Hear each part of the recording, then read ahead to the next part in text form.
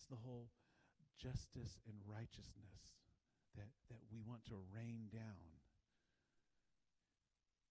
Jesus is saying when he's arrived, that has become a reality. It may not be a complete and total reality, but it is already breaking in because Jesus is present. And now let's go back and remember, if we are being authentic and we are images of Jesus and we are to be Jesus in this world, that means wherever we walk, we are to bring the kingdom of heaven with us.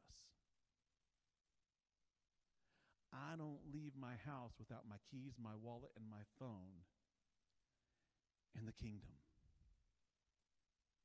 It goes with me. And if you are authentically a Christ follower, it goes with you too. And just to be sure, because it's easy to proof text something and say, okay, let's take this verse so that we know, so that we can make it say whatever we want. Just to be sure that there's no ambiguity, the Bible makes it clear because Matthew says the same thing in chapter 11. So here's the setup for Matthew 11. John the Baptist, the one who proclaimed Jesus is coming, he baptized him. He said, here's the Lamb of God who takes away the sins of the earth. The one who, when he proclaimed it, some of his disciples followed Jesus. This is John the Baptist, and he's now in prison.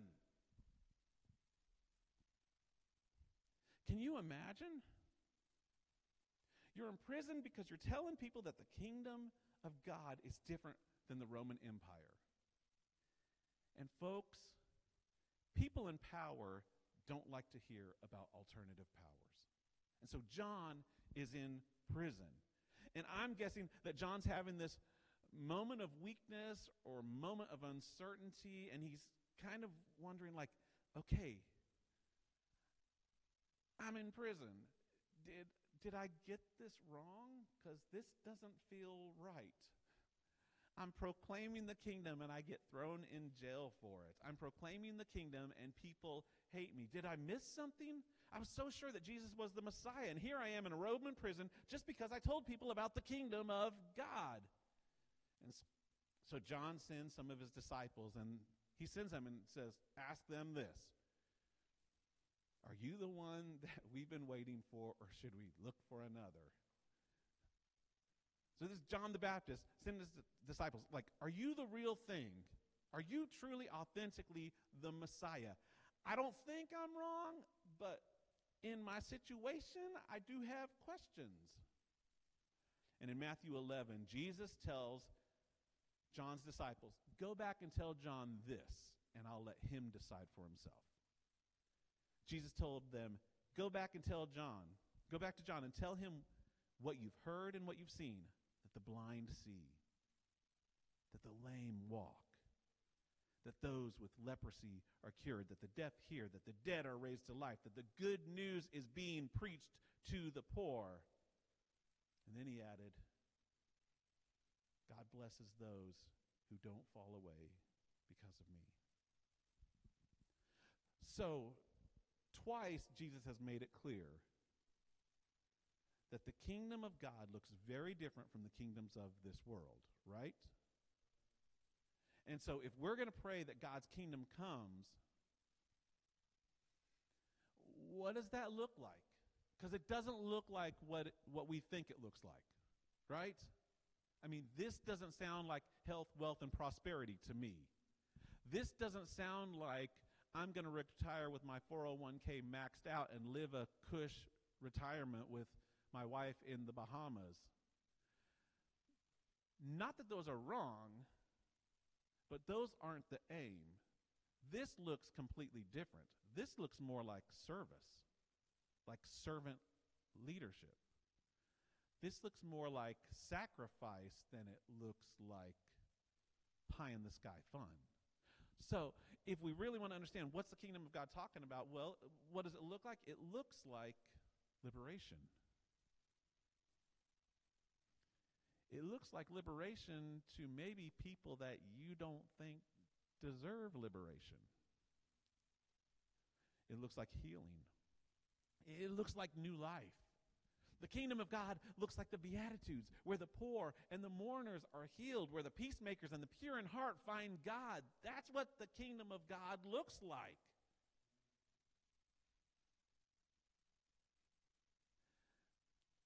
any of this sound like something that you might need today? Because honestly, one of our biggest problems in America is that we don't need anything, or at least we think we don't. We've got the jobs, we've got the cars, we've got the money to spend on movies and clothing. We've got full refrigerators and the freedom to say what we want and do what we want and go where we want. And if we really want something and we don't have the money right then, we just slap down the plastic and put it on a card because we won't be denied.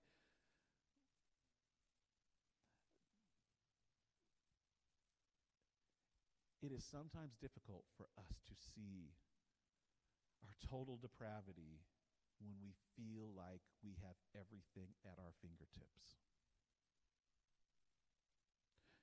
So when I say that the poor are imprisoned, or I talk about the poor or the imprisoned, the majority of us don't feel like, well, that's not referring to me.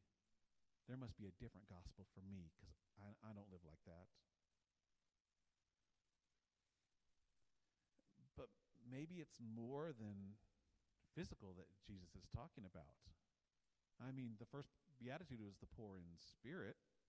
That's not a physical poor. That's not a financial situation. Maybe Jesus is talking about more than just finances and freedom when he's talking about God's kingdom. Maybe Jesus is talking about lordship. Who's going to be Lord of your life? It's not a question of who's going to bless my life. It's who's going to be Lord of my life. And when we talk about Jesus being Lord of our lives, there are many of us who are still spiritually poor. There are many of us who are still imprisoned to sins in our lives or to shame. And Jesus longs to establish God's kingdom of justice and peace in our lives, but it'll cost you something. I don't want to do a bait and switch. I want you to have the kingdom of God in your life, but it'll cost you something. No, that's not actually true. That's bait and switch. It will cost you everything. That's the truth. That's why Jesus refers to it as the treasure that when someone finds it, they sell everything they have to attain it because they understand that if they get that one thing, nothing else matters. That's the kingdom of God.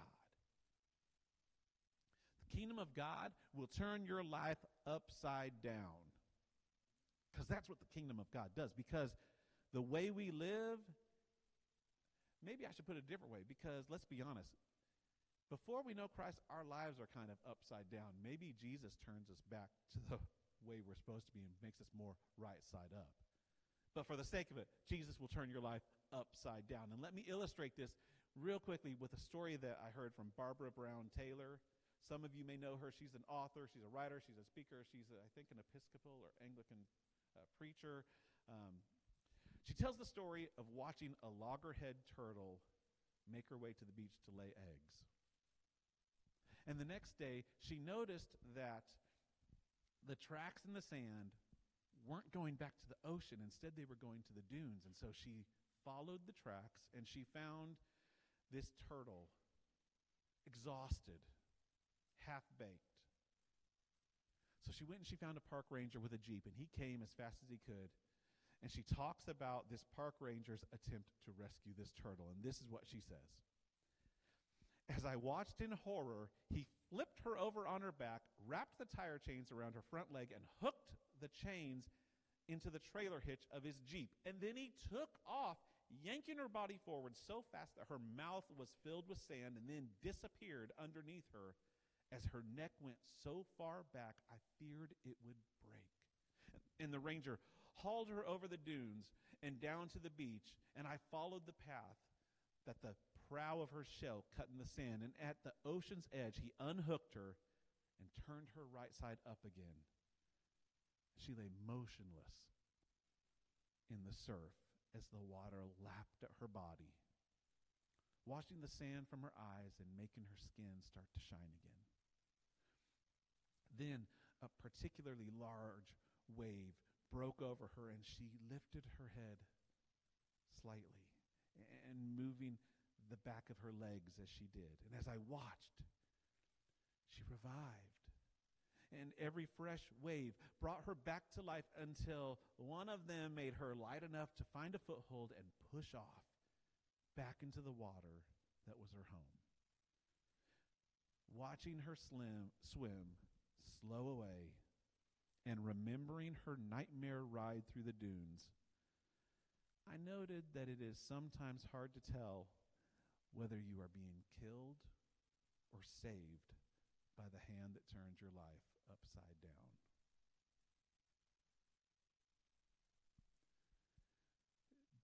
Do we really want to pray, your kingdom come?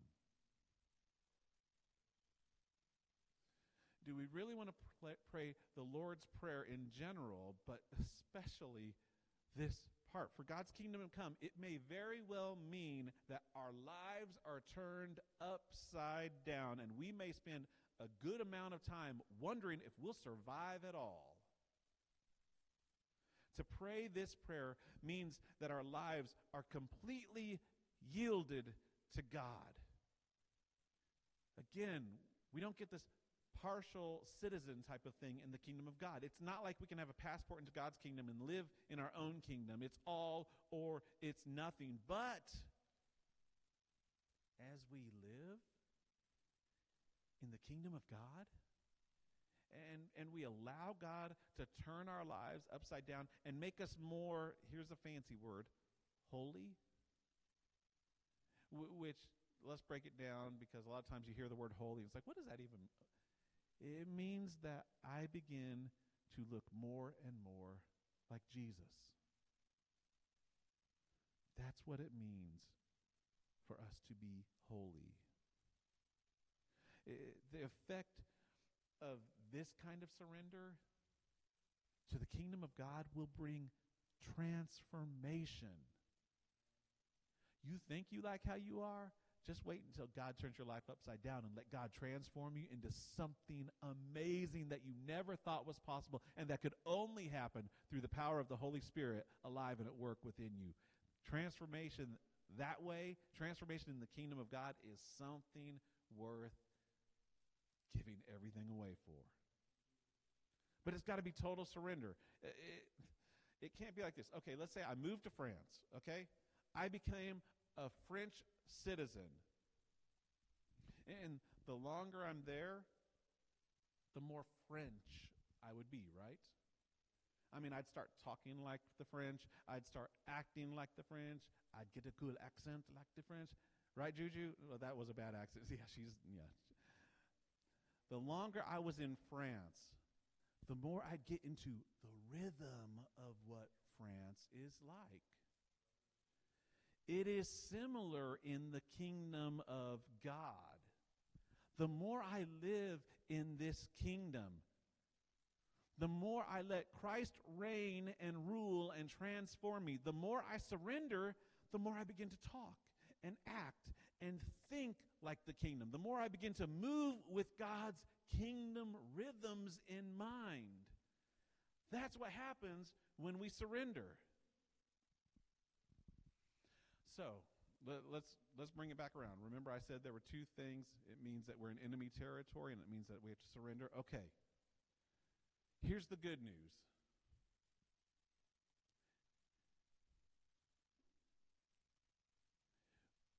When we surrender, victory is found. Yes, we're in enemy territory. But the fact that God's kingdom is breaking in even now into our lives proves that evil doesn't win. When you live in God's kingdom, you are living proof that evil doesn't win. Death isn't the final word. For kingdom people, resurrection always follows death. Pain and sorrow may last for the night, but joy comes in the morning. And this should affect everything I say and everything I do and everywhere I go, and everything about me should be affected by this truth.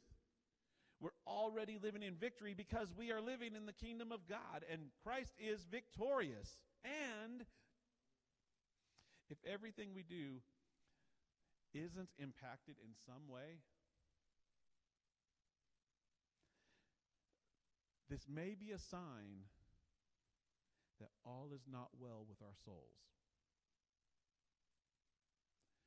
If you're listening and you say, I don't know that I've ever really sensed that or felt that, it may be a sign that there's something not right with your soul. Because the only life in Christ is kingdom life. So if you aren't living as if the kingdom of God has come, the good news is there's still time to pray. And I have to admit, yesterday I was here. I was working. And as I was preparing, I felt like I needed to pray. So I spent about 30 minutes here yesterday at the altar by myself, confessing areas of my life where sin still has a grip on me, lamenting over the parts of my life that I recognize don't look like the kingdom. I know what God's kingdom is supposed to look like, and I look at some areas of my life and I say, I have a long way to go, Jesus. I spent some time asking God to forgive me. I needed the time at the altar. I didn't feel like I could stand here today in front of you without first kneeling before God in prayer. Y'all, we've made the altar, we've given it such a stigma. We've made it such a scandalous place, and we worry what people will think about us if we come down and pray. I got to be honest with you, I'm more concerned by how few people come to pray than by how many people come to pray. Because people coming to pray is a sign that they are turning towards God and they are seeking God. So it doesn't bother me when people come to the altar. It excites me because I know that God's doing something. And y'all, this is our story. We're broken people in need of restoration. And we can be vulnerable because we understand that God is trustworthy. We can be honest because God already knows our heart. We're not cluing him into something about our lives that God is not already aware. But there's something about confessing it to God. It's like, God, I see this in me. I know you see it. Now that we both see it, let's work on fixing it. Transform me. Never let the enemy tell you that this place is scandalous. There's salvation and freedom to be found in these kneeler benches. And whether it's here or by your bed or driving down the road, confession is never the wrong thing. God is looking for honesty and contrition. God is looking for humble people that will say, I'm a mess, but you can use messes. Forgive me and make me more into your image so that as I walk around as a kingdom person, I bring your kingdom in every situation where my life is found. So that can happen anywhere, but I will be honest. Maybe it's because I've grown up in the church, but there's something really special about my posture. I can talk to God and confess while I'm driving down the road, but it's not the same as when I'm kneeling. And I find that sometimes the greatest distance between me and God is the 18 inches between my knees and the ground. And if I would just humble myself and kneel and pray a little more, there would be more salvation and grace to be found. All right, so we have 4 questions. Every week we're asking 4 questions that maybe you want to think about. I want you to think about at least one of these. Maybe you want to write these down. I've seen some people taking snapshots with their phone so that they can get them all. 4 questions dealing with your kingdom come today. Number 1, what should it mean for us to understand that when Jesus spoke of the kingdom of God, it usually was focused toward the poor and the hurting and the sick and the needy and the guilty people of the day. We like to think of it as, well, if I'm wealthier, that's a sign that God's blessing me. If I'm happier, that's a sign that God's rewarding me. And we look at things the opposite way. And yet, God's kingdom is clear that when he talks about the kingdom of God, he is usually talking to and about needy people that are desperate for saving, that are desperate for a different life. And folks, that's us. You may not see it yet, but that's you, and that's me. So what should it mean for us to live with that mindset? Second thing, if you are a product of your own environment, and I think most of us can agree that, yeah, we're products of our environment, whose kingdom are you looking like? Are you looking like your kingdom, or are you looking like the kingdom of God? Because our environment will shape us. That's just the way it is. I'm a diehard Denver Bronco fan. We moved to Kansas City so Jen could go to seminary, and I learned to appreciate the Chiefs because I was around them for a few years. I was a product of my environment. Thankfully, the Lord saved me and pulled me away from there, and now I'm a diehard Bronco fan again. But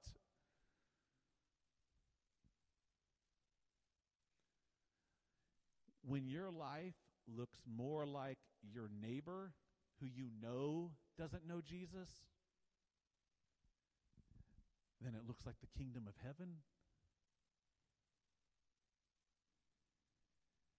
You're a product of your environment, and maybe it's time to pray. Third question. What personal kingdoms in your life will have to be smashed so that God's kingdom may appear? This goes to what in the Wesleyan faith we would talk about sanctification.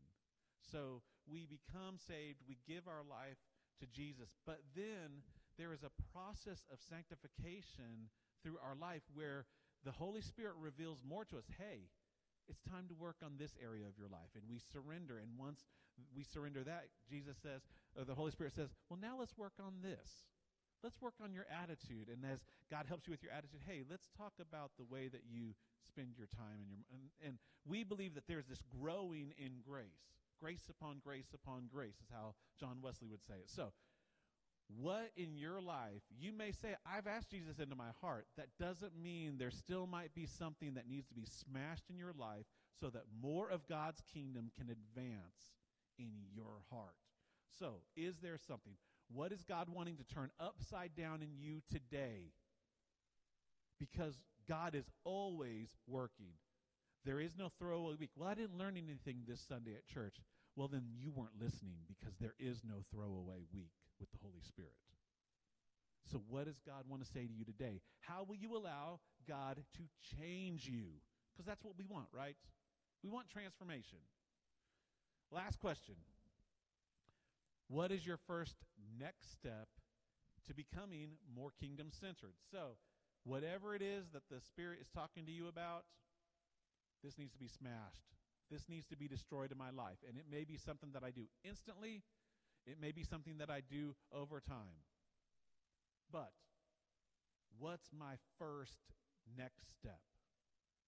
And then the question is, just like the Pevensey kids facing Aslan, will you be brave enough to live into the next step that God has for you? Because I'll be honest with you, it may be scary. It may require you to surrender more than you think you can. It may require you to go someplace that you don't think you can go, or to befriend someone that you would never hang out with in normal circumstances, but for some reason, are you willing to do the hard work so that God's kingdom can be fulfilled in your life? That's our prayer. That's why we can pray, Our Father in heaven, God in heaven, who sees all and knows all, we hallow your name. We lift you up. And because we trust you, we can ask that you will establish your kingdom here and now, and let it begin in me. Let's pray. God, we thank you for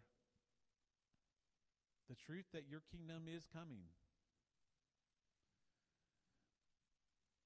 I think of Advent a lot at this time when we talk about this, God, because we understand that Jesus came. Jesus, we believe that you will come again. And yet there is this also, Jesus, you are continually with us daily. There is this not yet, this now, and this then type of thing that goes with this. And so we understand that your kingdom is already coming. It may not be how it is when it's fully revealed at the final day. But that doesn't mean that the stone, the groundwork isn't already being laid, and that your kingdom isn't already advancing and taking over. So Jesus, transform us. By the power of your Holy Spirit, make us into something that we never could do on our own, and that's the image of God the Father. Your word tells us in Genesis, that you created us in your image. So Father, Son, Spirit, do your work in us so that we may become not just a better version of ourselves, but we may become fully human, which is what we are when we live and move and have our being in you. We pray this in your name. Amen. Every Sunday we celebrate God's kingdom coming when we come to the table. Every Sunday we remember what was done for us. Every Sunday we remember our responsibility to respond. We participate in this work of grace as we respond by saying yes to God's grace that is being lavished upon us. And so we come to the table, and so if you're visiting with us, this is not for just members. This is not for just Nazarenes. This is for anyone who is seeking to be more like Jesus. This is anyone who says, I don't have it all figured out yet, but I know that I want more of Christ. This is for you. It's not our table. We don't police it. It's the table of our Lord. And everyone was invited, even the one that would betray him. So we don't hold people back. I invite you to come. And here's how we do it. Just for logistics, we'll have you come to the center and grab the elements and then go back to your seat, and then we'll all take them together. And so give me 1 second.